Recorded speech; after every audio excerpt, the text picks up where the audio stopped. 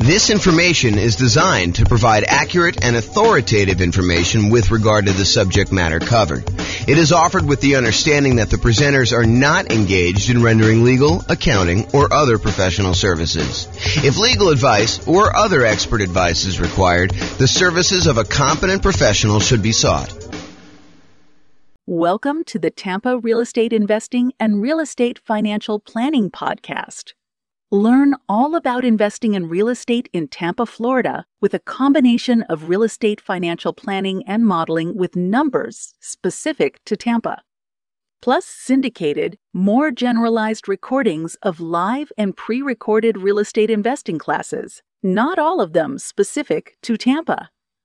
Be sure to stay tuned after the podcast for a message from our sponsors. All right. Well, welcome and good morning. This is James Orr, and this is a special class. So just got back from my vacation, tropical vacation, and had a voicemail message come in from someone who wanted to hire me to do some consulting on a value add multifamily property that they've recently bought.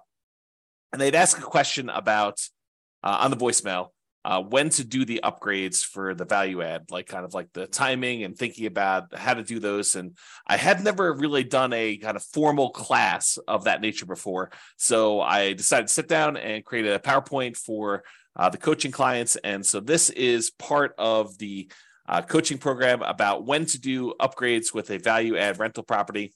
And we will jump right into it. I'm doing this live for me, but no one is on live. And so this is basically a recording that you'll have access to in the control panel there. So kind of where are we in this process? The coaching is primarily about how to improve rental property cash flow now.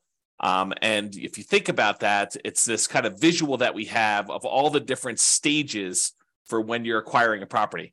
And this is in the stage for improving the property. And specifically, it's in the upgrade property section. So if you're familiar with this kind of visual that we do, these are all the different strategies for improving rental property cash flow, either cash flow or cash now kind of stuff. And that's for when you're searching for properties, all the things you do when you're searching. These are all the different things you do in order to improve cash flow when you're financing the property. This is all the different things you do when you're thinking about which strategy to use in order to get the most cash flow for a property. And then this is the one that we're in today, which is in the improved property stage. And specifically, we're doing the one that's highlighted here when you upgrade a property. And historically, I think I've talked about this more as a, upgrade the mailbox, kind of fix the lettering on the door, fix the landscaping, do some small improvements to the property in order to kind of get higher rent on it. But this could be everything from the most minor thing, like painting a mailbox, to the most major thing, like completely upgrading a kitchen and, redoing the entire interior of a property, or, doing a carpeting or doing new flooring or whatever you're doing. So there's a range of what upgrading the property is. And one of the questions is, when do you do that? Do you do that as soon as you buy the property? And we're going to talk about that. Or do you do it, when you have cash flow coming in from the property and you kind of fund it with cash flow from the property? And then what is the kind of like economic or mathematical calculations we do in order to determine, should we do this upgrade or not? And mathematically, how do we think about that? And so that's what I plan on covering in this particular one. Just to kind of finish this out, there's a whole section on when you're marketing property. There's a section when you already own property, section when you're renting the property, all things you do with property management and as you're renting it. And so those are the different stages. And today we're covering this one in the improved property and specifically upgraded property. Okay. So specifically for this recording, I want to focus on when. If you're not, and when, as opposed to what you should do, what improvements you should do, and how much each of those will change the rent. I think there's a lot of variation in that, and it's very market and property specific. And so I'm not going to get into that in this class. Maybe I will do a class on that in the future. And if somebody really wants that, let me know. We could do that as part of the coaching call one of the days, and we can kind of figure that out. But today I'm going to focus in on when. So first I'll do kind of a carve out. Look, if you're doing a BRRRR strategy, if you're trying to do a buy, rehab, rent, then refinance, and then the last R is repeat. If you're trying to do that kind of process, then obviously you're going to do a lot of the improvements in the value add upfront as soon as you acquire the property, because you want to have all the value add done to improve the property value so that you can do your refinance and pull out as much money as you can, leave as little money in the deal as possible is probably a better way of saying that when you're doing these kind of burst strategies once, because you want to take advantage of that increase in value of the property.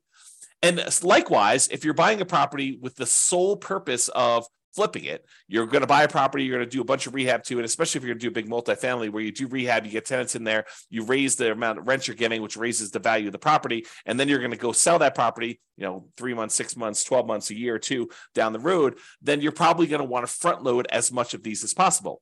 I think when the nuance comes in is when you plan on holding the property long term. You're not going to do a burst strategy, which you're going to front load and do as much of the stuff as you can as quickly as possible. And you're not going to try to do a value add in order to sell a property quickly. So when you're not doing those two strategies and you're going to kind of hold the property, I think there's a little bit more subtlety and math that goes into should you make an improvement to a property or not. It's not like you're going to always constantly maximize and improve the property, because sometimes that does not make sense from an economics return kind of standpoint.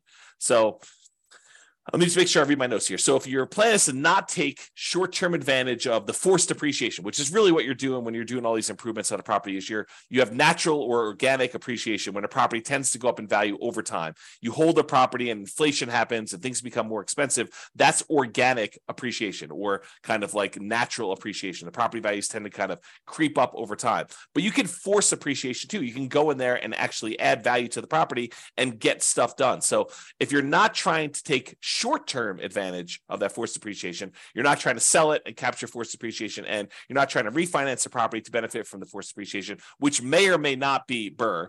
Sometimes you kind of like improve a property and then you do a cash out or a long-term financing because the way you had to acquire the property was different, which I guess is a variation of BRRRR, but I digress. So if you're not trying to take advantage of that short-term forced depreciation, then you may want to emphasize the returns from the return quadrants, and specifically, I think, more of the cash now side. You could go ahead and invest in something and get appreciation and maybe even some improved debt pay down, although it's much less likely. We'll go over that in a second here. But you can get this kind of improved appreciation. But honestly, you don't get that appreciation benefit until you either sell the property or you do some type of cash out refinance. And so the benefit from that is at some undefined point in the future, and it's uncertain.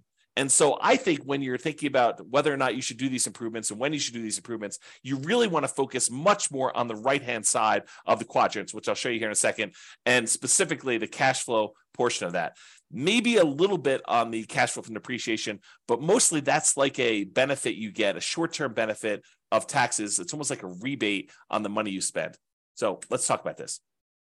So for those of you who have not seen this before, you should definitely dig into this. This is my return quadrant, and just shows you that the 4 different areas of returns plus the return you get from reserves when you own rental property. So appreciation, the tendency for property values to increase over time. Cash flow, that is your net cash flow after all expenses, your rents and any other incomes you have in a property, minus mortgage, taxes, insurance, PMI, property management, maintenance on a property, capital expenses on a property, if you're kind of doing those in there as well. Like all of the expenses, so all the income minus all the expenses is your net cash flow. So that's what this cash flow one is about. Debt pay down is the amount of principal you're paying down on the loan each period of time, whatever you're measuring here. Usually it's a year. And then the tax benefits are usually the tax benefits of depreciation.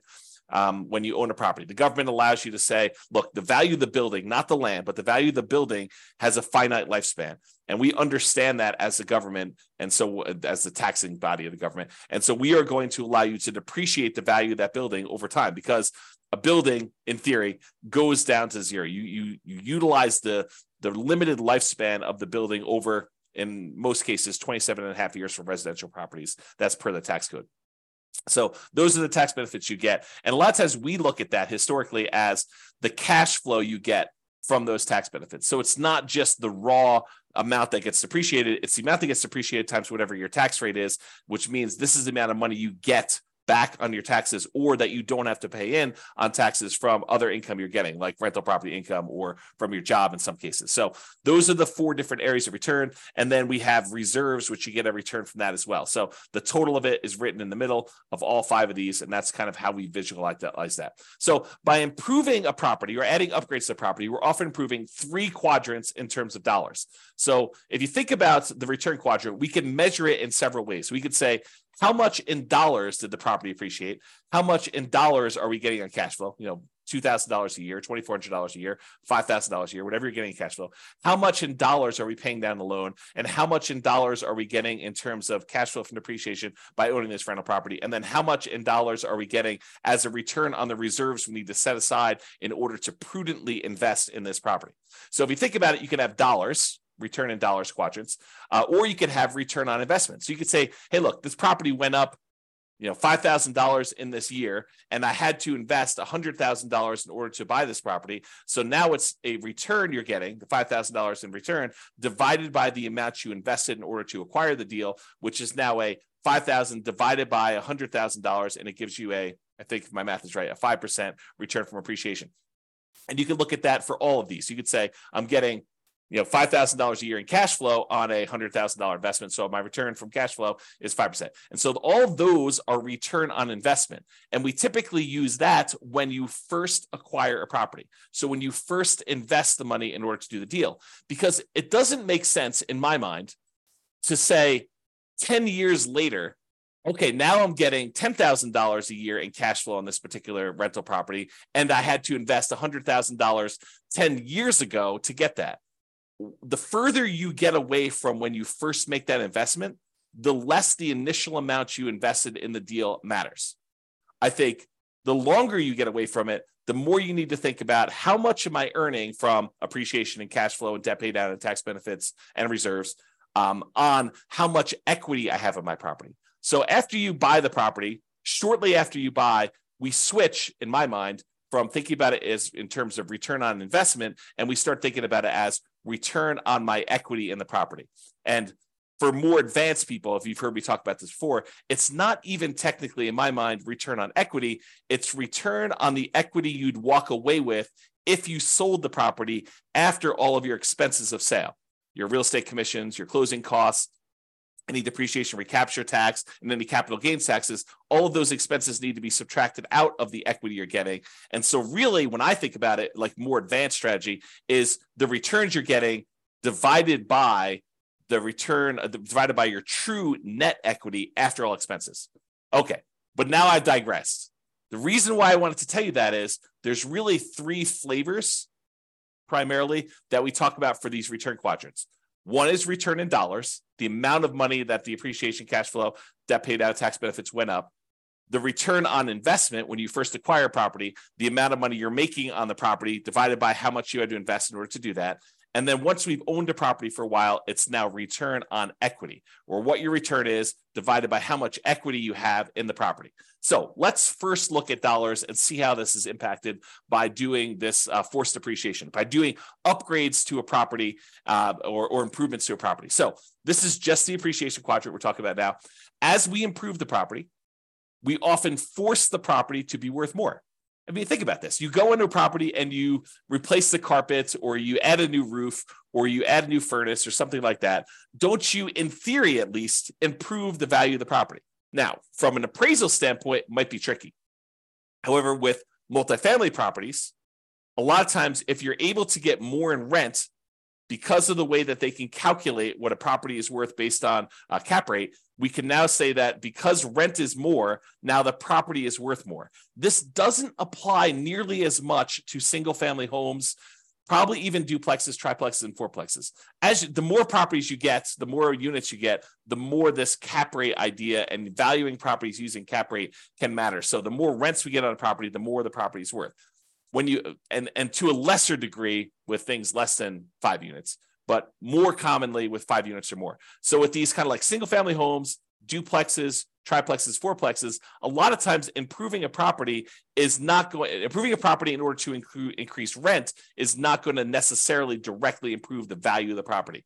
Really what we use to determine value for properties on like single family homes, duplexes, triplexes, and fourplexes are comparable sales. So you have to have another property that is a single-family home another single-family home if you're comparing it to a single-family home, or another duplex or 2 or 3 sell that is similar to your duplex so that you could use that to determine value, or triplex is the same thing, or fourplex is the same thing. So you have to use like-type properties. And there are lots of exceptions for how you calculate this value, which we're not going to go into here. But that's the idea, okay? So as we improve the property, oftentimes we kind of increase the value and make it worth more. So for example, if you are buying properties and they are all really old 1970s vintage type properties, and you're comparing them to those properties might be selling for a certain price. But if you completely rehab your property, upgrade the kitchen, upgrade the bathrooms, upgrade the flooring, upgrade all the windows, upgrade the roof, upgrade the furnace, the heating and air conditioning, HVAC, if you upgrade all that stuff, now you should be comparing that property to similar properties of similar quality. And so you might get an increase in value by doing comparable sales approach. Usually for these multifamily properties, by improving the value of the property and getting more rent, you're able to get more value through the cap rate calculation determination for value. Okay. So the raw dollars, when we do this kind of upgrade, the raw dollars in appreciation goes up. Your property was going up, $3,000, $5,000 a year, whatever it was kind of going up, nice, slow and steady. I guess it's this way, slow and steady to the right, up. But now when you come in there and you add an investment of $10,000, $20,000, $30,000 to do improvements to your property, you might get a significant step up in appreciation for that year. And then from there, it tends to grow at whatever that rate is. So you spend $10,000, now maybe your property is worth $20,000 more, as just a hypothetical example. Don't use those numbers as like a guide and say, for every 10K I invest, I'm going to get 20K out. You have to do the math, and that's what we're going to talk about here a little bit later. Okay. So if you're doing that, though, you put $10,000 in, you're going to get like an improvement of increase in value of $20,000. That's a step function increase in forced depreciation. So if we think about that, this extra $20,000 return in dollars goes here. So now we saw a bump up in the amount we saw in appreciation. Now let's look at cash flow. So a lot of times by improving the property, we can often increase the income we get on the property. And as a side note, and often additionally reduce the vacancy, because a nicer property, this is not a universal rule, but I think it's a trend. It's kind of like it's correlated, highly correlated. So oftentimes when we improve a property, we make it much nicer, we often reduce the vacancy, becomes more desirable. People want to stay there longer. People want to get in there quicker after you've got people move out, so you have less vacancy there. So like your vacancy tends to be improved, reduced. Also, depending on what upgrades you do, you may see a decrease in maintenance on the property. So not only can you get more in rent, but you have less vacancy. And because you put in tile flooring instead of this really old ratty carpet that needs to be replaced every couple of years anyway, now you have a upgraded tile floor, which tends to last a little longer. So your overall maintenance budget may go down slightly. And your property management, those calls for maintenance, those calls for improvements, the kind of tenant turnover and the tenant problems you have can also be slightly reduced.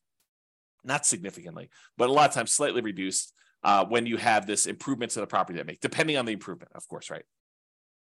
Now, as a side note, sometimes the improvement or upgrades you're making involves a short vacancy, right? A lot of times investors that own a property already, they're going to wait for their property, the current tenant, to vacate the property. Then they're going to go in there and they're going to do the rehab that they need to do in order to do the upgrade improvements. Then they're going to start over with a new tenant at a higher rent.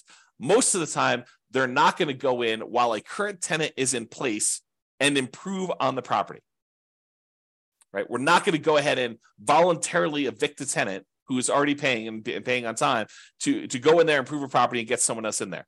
Sometimes we might if we're trying to sell a property very quickly, but most of the time we're going to do this from cash flow. We're going to have the natural turnover of tenants dictate the pace at which we do the upgrades, both the natural turnover of tenants and also the amount of cash flow we have available to do this. Because if you don't have extra cash sitting on the sideline that you can invest to do this, you really have to fund it internally from the cash flow on the rental property. Okay.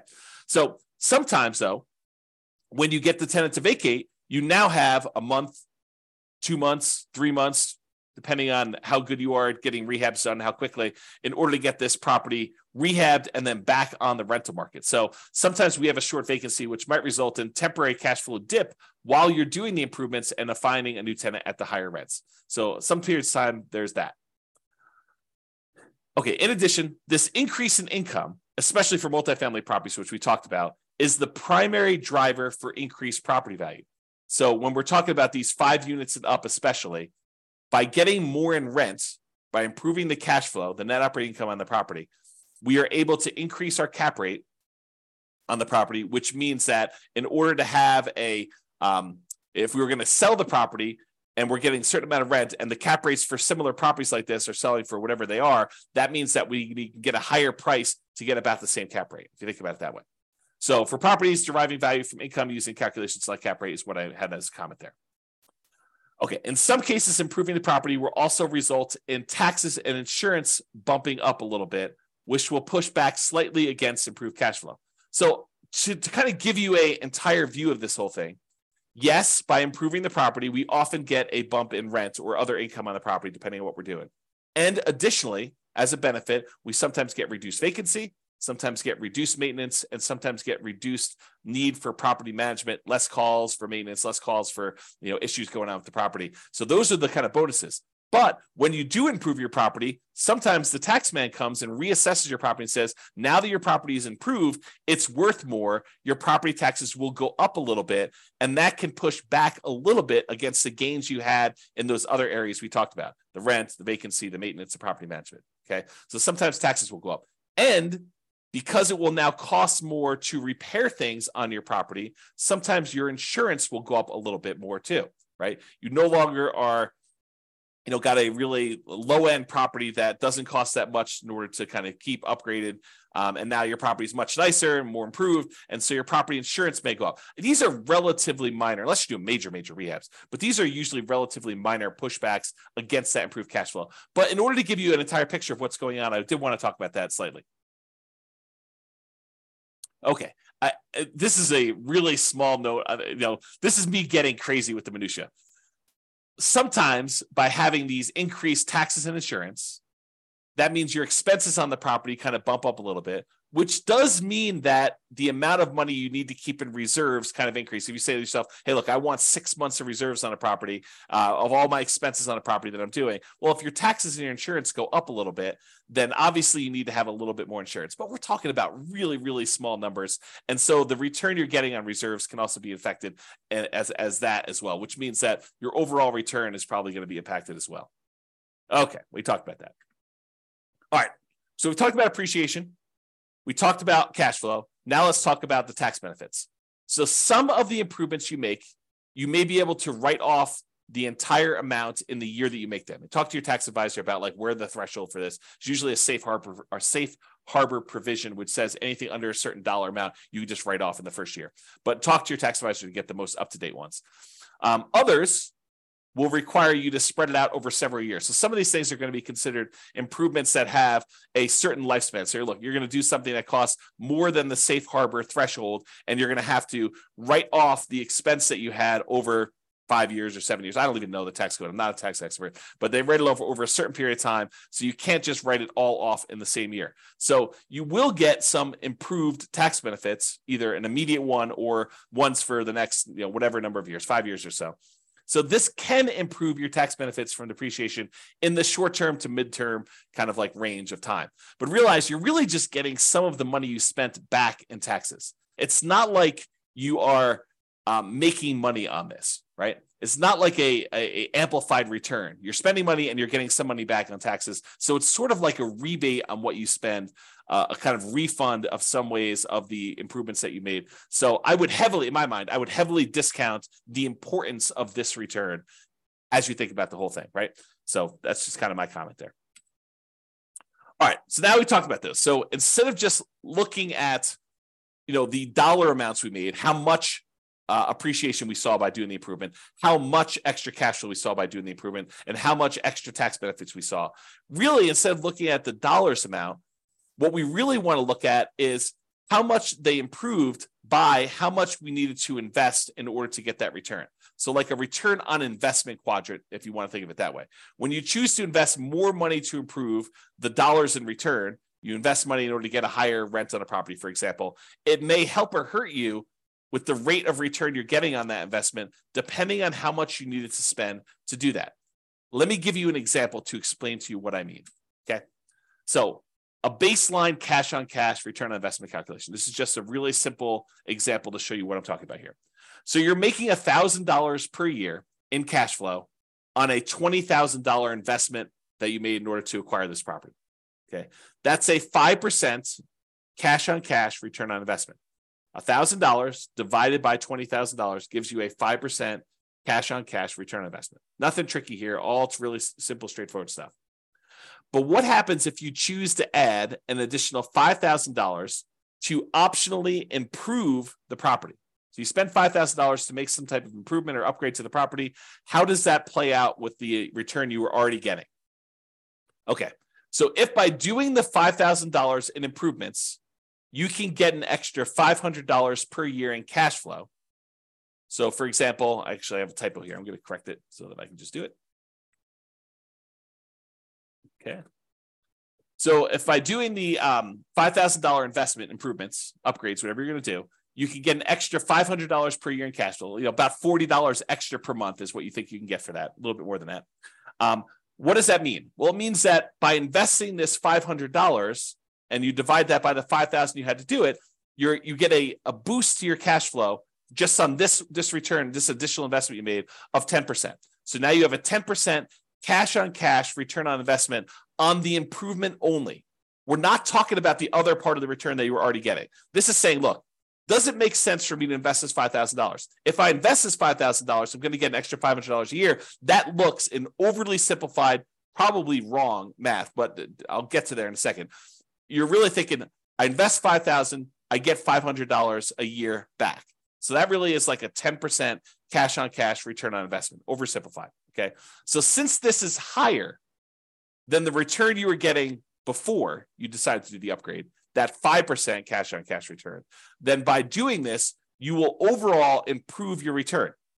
So now we had the $1,000 a year we were getting before, plus the $500 that we got by doing the improvement. So now we're getting $1,500 a year in cash flow. And now we need to divide that by the $20,000 we needed to invest originally in order to buy the property, plus the $5,000 that we just added to do the improvement. So now it's over $25,000 total. So now it's $1,500 divided by that $25,000. That is now a 6% cash on cash return on investment overall, including the improved cash flow and the additional investment. So what we basically did is we went from getting a 5% return. By adding more money and doing an improvement and getting more rent for that, we've actually boosted the return. It doesn't always work that way, though. Okay, and so here's an example where it actually hurts you to do the extra investment. So imagine you did the same $5,000 improvements, but instead of getting $500 per year in extra cash flow, you only get $200 per year. So that $200 in extra cash flow divided by that $5,000 that you invested is really a 4% cash on cash return on the improvement only. Okay.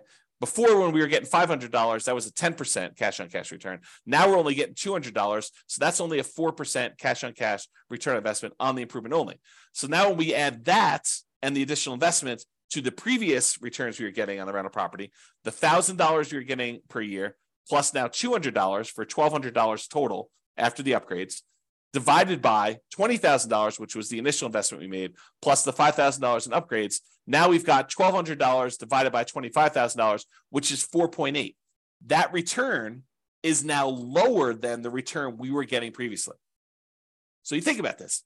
You said, look, I'm going to invest $5,000 and I'm going to get this, additional $200 a year in cash flow. That's not good enough to actually improve what you were already getting. You're getting a lower overall return. You're getting more cash flow. You're getting $1,200 a year when before you were only getting $1,000. But this is really like you're hurting your overall return when you look at it this way. And that's just what I want to point out is, so there are times when it does improve your position, and there are times when it makes it worse. And that's what you should realize. So with that being said, this was just looking at that one cash flow part of the return, the cash on cash return on investment, assuming you did these improvements as part of the purchase. Because remember, we're doing this like really early on, so I'm using that return on investment thing. If you're making the improvements later, if you're doing this a year or 2 or 3 or 4 or 5 down the road after owning it for a while, I think you should be thinking in terms of return on equity, not anymore on your return on the initial investment. So instead of that $20,000 to acquire the property, now this becomes your kind of like return on the equity you have in the property as a return overall. And by doing these improvements, because a lot of times doing the improvement actually increases the value of the property, it increases that appreciation like a step function. That means that your equity has increased. So this can hurt your return even more if you think about that. Okay. So don't get too caught up on this. I just want you to understand this is not a super simple, straightforward calculation that we do. And this is why I think not a lot of people tackle this, right? It's like it's highly nuanced if you really step back and think about it and think about like, well, really, what do I want to improve? Do I want to improve my return on initial investment? No, because I don't think that matters anymore. I really want to think about what my return is on the equity I have in my property and probably specifically return on true net equity. But then you have to think about how this impacts your overall equity if you're going to do that. Okay.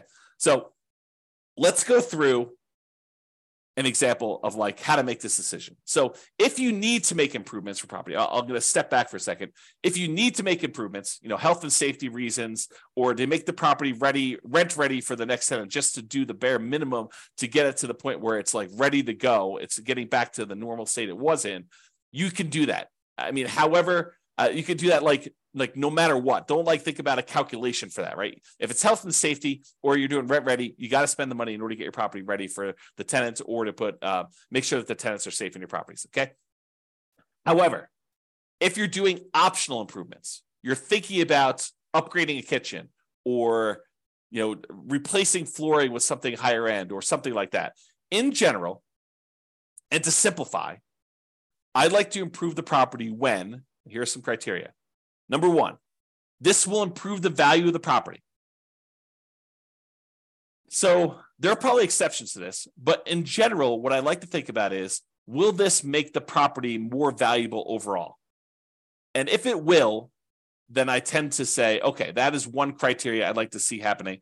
There are probably some exceptions, like if the return you're getting in this next step here, if the return you're getting is so good, but it just sort of holds the property at its current value, I may still be willing to do that. But ideally, it's when they will improve the property, improve the value of the property.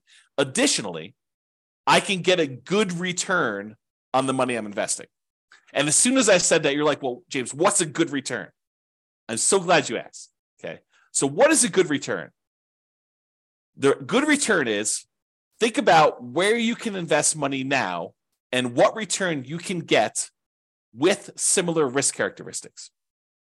So if you say, I could take this money and go put another down payment down and acquire another rental property, and this has similar risk characteristics to what I'm already doing, then you could make an argument that if the return you're getting by buying the new rental property and putting down payment is better than the return you can get by paying for this improvement, then maybe you should go do the new rental because that's a better return. Or if this is similar to that, and maybe you don't have enough for a full down payment, but you have $20,000 and the $20,000 can get you a similar return you want to do. So you have to look at these things and decide, is this a good return for the money I have? Another thing, which I didn't have on here, which I probably should have, but just made this presentation. I think it matters what you're trying to accomplish. In some of our other modules, we've talked about this idea of, what is your financial independence goal? What does it look like when you're financially independent? And how do you get there? Are you buying properties to rehab, fix up, resell, take the money, and then use that to pay off other properties? Are you taking the money and you're using that for down payments to acquire enough other rental properties where you have more than you need that you could sell off some and pay off the others? Are you doing this so you have a bunch of rental properties, you're just going to pay them off free and clear? You're going to do this where you have enough rental properties where the cash flow you're getting is going to be enough to support you even without paying them off? Like, what is your strategy to get there? And does this actually lead into your strategy? Because it might be better for you to buy more rental properties if that's part of your overall plan to get you to financial independence. And this may not make sense for you to do the improvements on the property. Or if you're trying to get there with cash flow on the properties you have, this may make a lot of sense to do. Okay, so enough of my diversion there with kind of getting off topic, but let's get back to this. So for the thinking process, after we've determined, like what's a return, let's talk about what the returns are here. So for the thinking process, it might be, I could spend $10,000. This is hypothetical. I could spend $10,000 and I can get $2,500 per year in improved cash flow on the investment. So by doing 10K in improvements, I can get an extra $200 per month in cash flow on the property. Possible. I mean, may not be something you can get everywhere, but this is an example of what might be a good return for you. Okay. So $10,000, $2,500 per year in improved cash flow on the property. So here's the simple math, which I would argue is probably not correct, but it's a good starting point for you to start about it. Okay. So simple math. I'm getting a 25% cash on cash return on that initial investment I made. So I'm getting $2,500 per year on $10,000 invested. That's 25% cash on cash return in the first year that I'm buying, that I made this additional improvement on the property. And in order to make the simplified math sort of work, you have to think about, okay, I'm going to get this $10,000 investment back, plus maybe a return on that, when I ultimately sell the property or refinance later. I think a lot of folks ignore that part. They ignore the part where they're thinking about getting the $10,000 investment back. They think I'm getting a return on this money, but realize that money is gone unless you're getting it back when you sell or you refinance out later. And the only way you do that is if it improved the value of the property. So you need to make sure that it improved the value if you're going to use this simple math as a general rule of thumb. Okay. The more complicated math and the more correct math, I would probably say, is I'm going to get my initial investment back over 4 years. So you put $10,000 in, you're getting $2,500 a year. You get your initial investment back over a 4-year period. And then these improvements should last another 4 years. And I'll get an additional return of $2,500 per year for those 4 years too. Because realize a lot of times when you spend money to make an improvement, it has a limited lifespan. Example with flooring. You go ahead and you spend $10,000 to upgrade the flooring to luxury vinyl tile or whatever you're doing, or luxury vinyl plank in the entire house. That doesn't last forever, right? That may last for 5, 10 years, something like that. I used 8 in this example, but it's really whatever the lifespan of what you're buying is. If you're doing carpet, carpet may only last, I don't know, depending on how bad your tenants are with carpet, 2, 3, 4, 5 years, a few tenant cycles. If you're really lucky to private tenants to take care of stuff, maybe 10 years. So this carpet has a very limited lifespan. So the amount of money you invest, you not only need to get your money back, you need to get a decent return on that money when you're doing that. So the more complicated version of the math is put my $10,000 down. That year I get $2,500 back. So I'm out net $7,500. Then the next year I get $2,500 more back. Then the next year I get $2,500 more back. Next year I get $2,500 more back. And at that point, I paid my initial investment back. And now I'm getting $2,500 a year for the next, whatever it is that particular upgrade lasted for, and that you're getting that extra money from, another 4 more years at $2,500, which then you get another $10,000 on that initial investment. So how do you do that calculation? Well, I'm going to show you on the next slide. It's called an internal rate of return calculation, or an IRR calculation. And you just use Excel to do it. And I'll include a copy of the Excel spreadsheet so you can go download it and modify it. But I'll show you how to do it. So basically, you look at what the return is by putting money in and getting some money out over that, whatever time period is that you're going to hold that. And then that is the return you look at to determine whether that is a good return for you or you can get better elsewhere. So that's how you can look at it. So some investors, by the way, and I'm done with this example of like when to approve. Those are the general rules I have. Some investors prefer to have the property self-fund the improvements. In other words, pay for it out of cash flow. So the existing cash flow on the property needs to accumulate so that you get the $10,000 you need in order to do the improvements. You don't do the improvement until the property generates $10,000. Then at that point, at the next tenant turnover, when the next tenant voluntarily moves out, then you go in there, you take all the extra cash you have, you improve that particular unit, and you slowly move up over time through the natural organic tenant turnovers that you have and the cash flow you're getting from your rental properties, and then you kind of up your rental properties and the rent you're getting on each one as you go. Okay, so a lot of investors will look at it that way. Some investors have extra cash outside of it, and they're willing to go and use that money in order to fund the deal in order to do that. But I think less are willing to do that. I think more of them are willing to fund it internally from the property, and fewer are willing to do that up front. Unless you're doing like BRRRR or you're trying to do a property where you're selling, I think a lot of investors will add money in order to do those up front.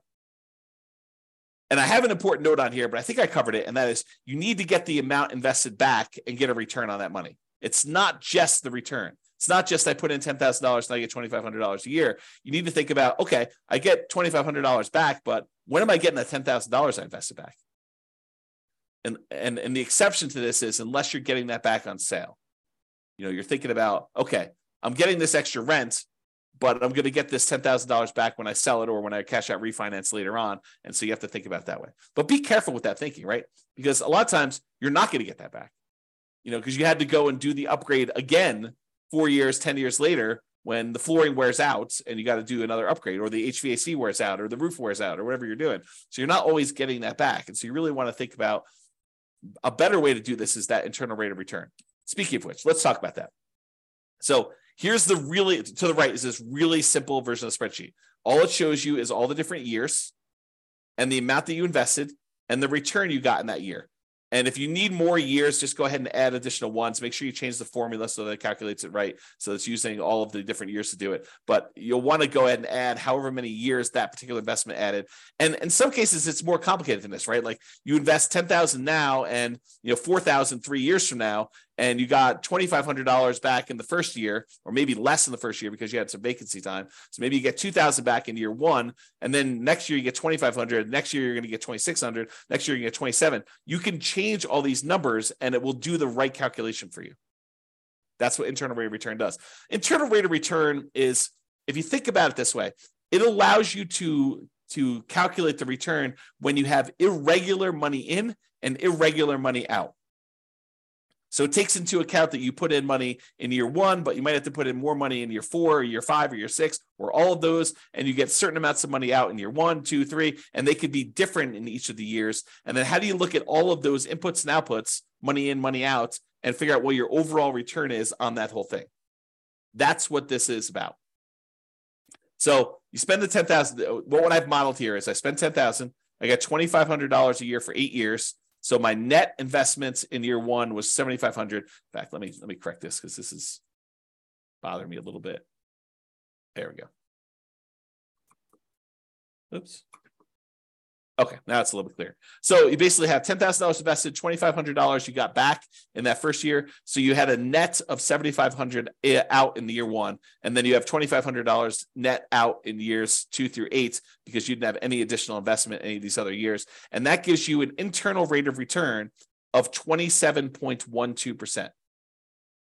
So according to Excel, just plug these numbers in Excel, it'll pop out the number for you, and it's telling you you're getting a 27.12% return on that initial $10,000 investment if you actually did this investment and you got money in this kind of timing.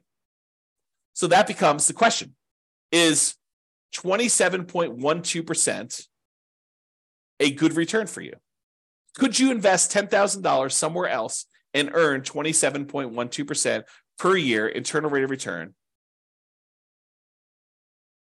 with similar risk characteristics? Okay, so that's the way to think about it. All right, so in conclusion, this last slide. In conclusion, when do you do upgrades on a value-add rental property? If you're trying to do BRRRR, the buy, rehab, rent, refi, and optionally repeat, you probably want to do them right away. There's not really much of a question there.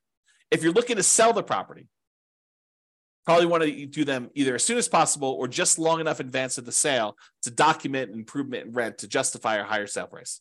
So sometimes it takes time from once you do the thing to show I've got this record of rents, and then you got to document it, and there's some negotiation there. But you want to be able to document it, so you need to figure that out with your real estate agent. Or if you're looking to keep the property in general at a reasonable pace between tenant turnovers. So as tenants turn over in your property, you would consider what improvements to make there and what your return you would earn by doing those improvements and whether that is worthwhile doing. Some investors will want to have the property self-fund these improvements from cash flow between tenant turnover. So you accumulate enough cash from the property that it's generating that you take some of the money and you do this. Now realize, if you're doing it as we suggest, you're putting aside money for maintenance on a property already. Now, this isn't always maintenance. You want to be careful you're not spending, maintenance for a roof on an upgrade of improving a kitchen, right? You want to make sure you have enough money set aside for maintenance on things that you're doing on a property. But a lot of times we have money set aside for some of these things or to help with some of the costs. Some investors want to have the property self-fund improvements from cash flow between tenant turnovers. I already said that. Some investors will look at adding additional capital to make improvements by doing a return calculation on the additional capital invested and the improved return. So kind of we talked about before, you're going to put the money in. What return are you getting on that money? And is that going to help your overall return? And is that a good return compared to where you could put that money elsewhere? I think those are the considerations you have. Okay. If you have any questions on this, join one of the coaching sessions and we'll go ahead and get your questions answered for coaching clients. This has been James Orr. Thank you very much. Bye-bye for now. With home prices up, mortgage interest rates up, and rents up, but not quite enough to counteract the higher prices and interest rates, cash flow on rental properties in Tampa is harder than ever. Book a call with the Real Estate Financial Planner to apply our proprietary 88 strategies to improve cash flow on your rentals. See the show notes for a link to schedule your call and improve your cash flow today. If you're a real estate agent, lender, or professional in Tampa that wants to help our real estate investor listeners, consider reaching out to learn about collaboration opportunities with this podcast. We'd love to add more value to our listeners by having you assist our investors buy, sell, and finance their real estate investments. See the show notes to schedule a call to discuss collaboration opportunities.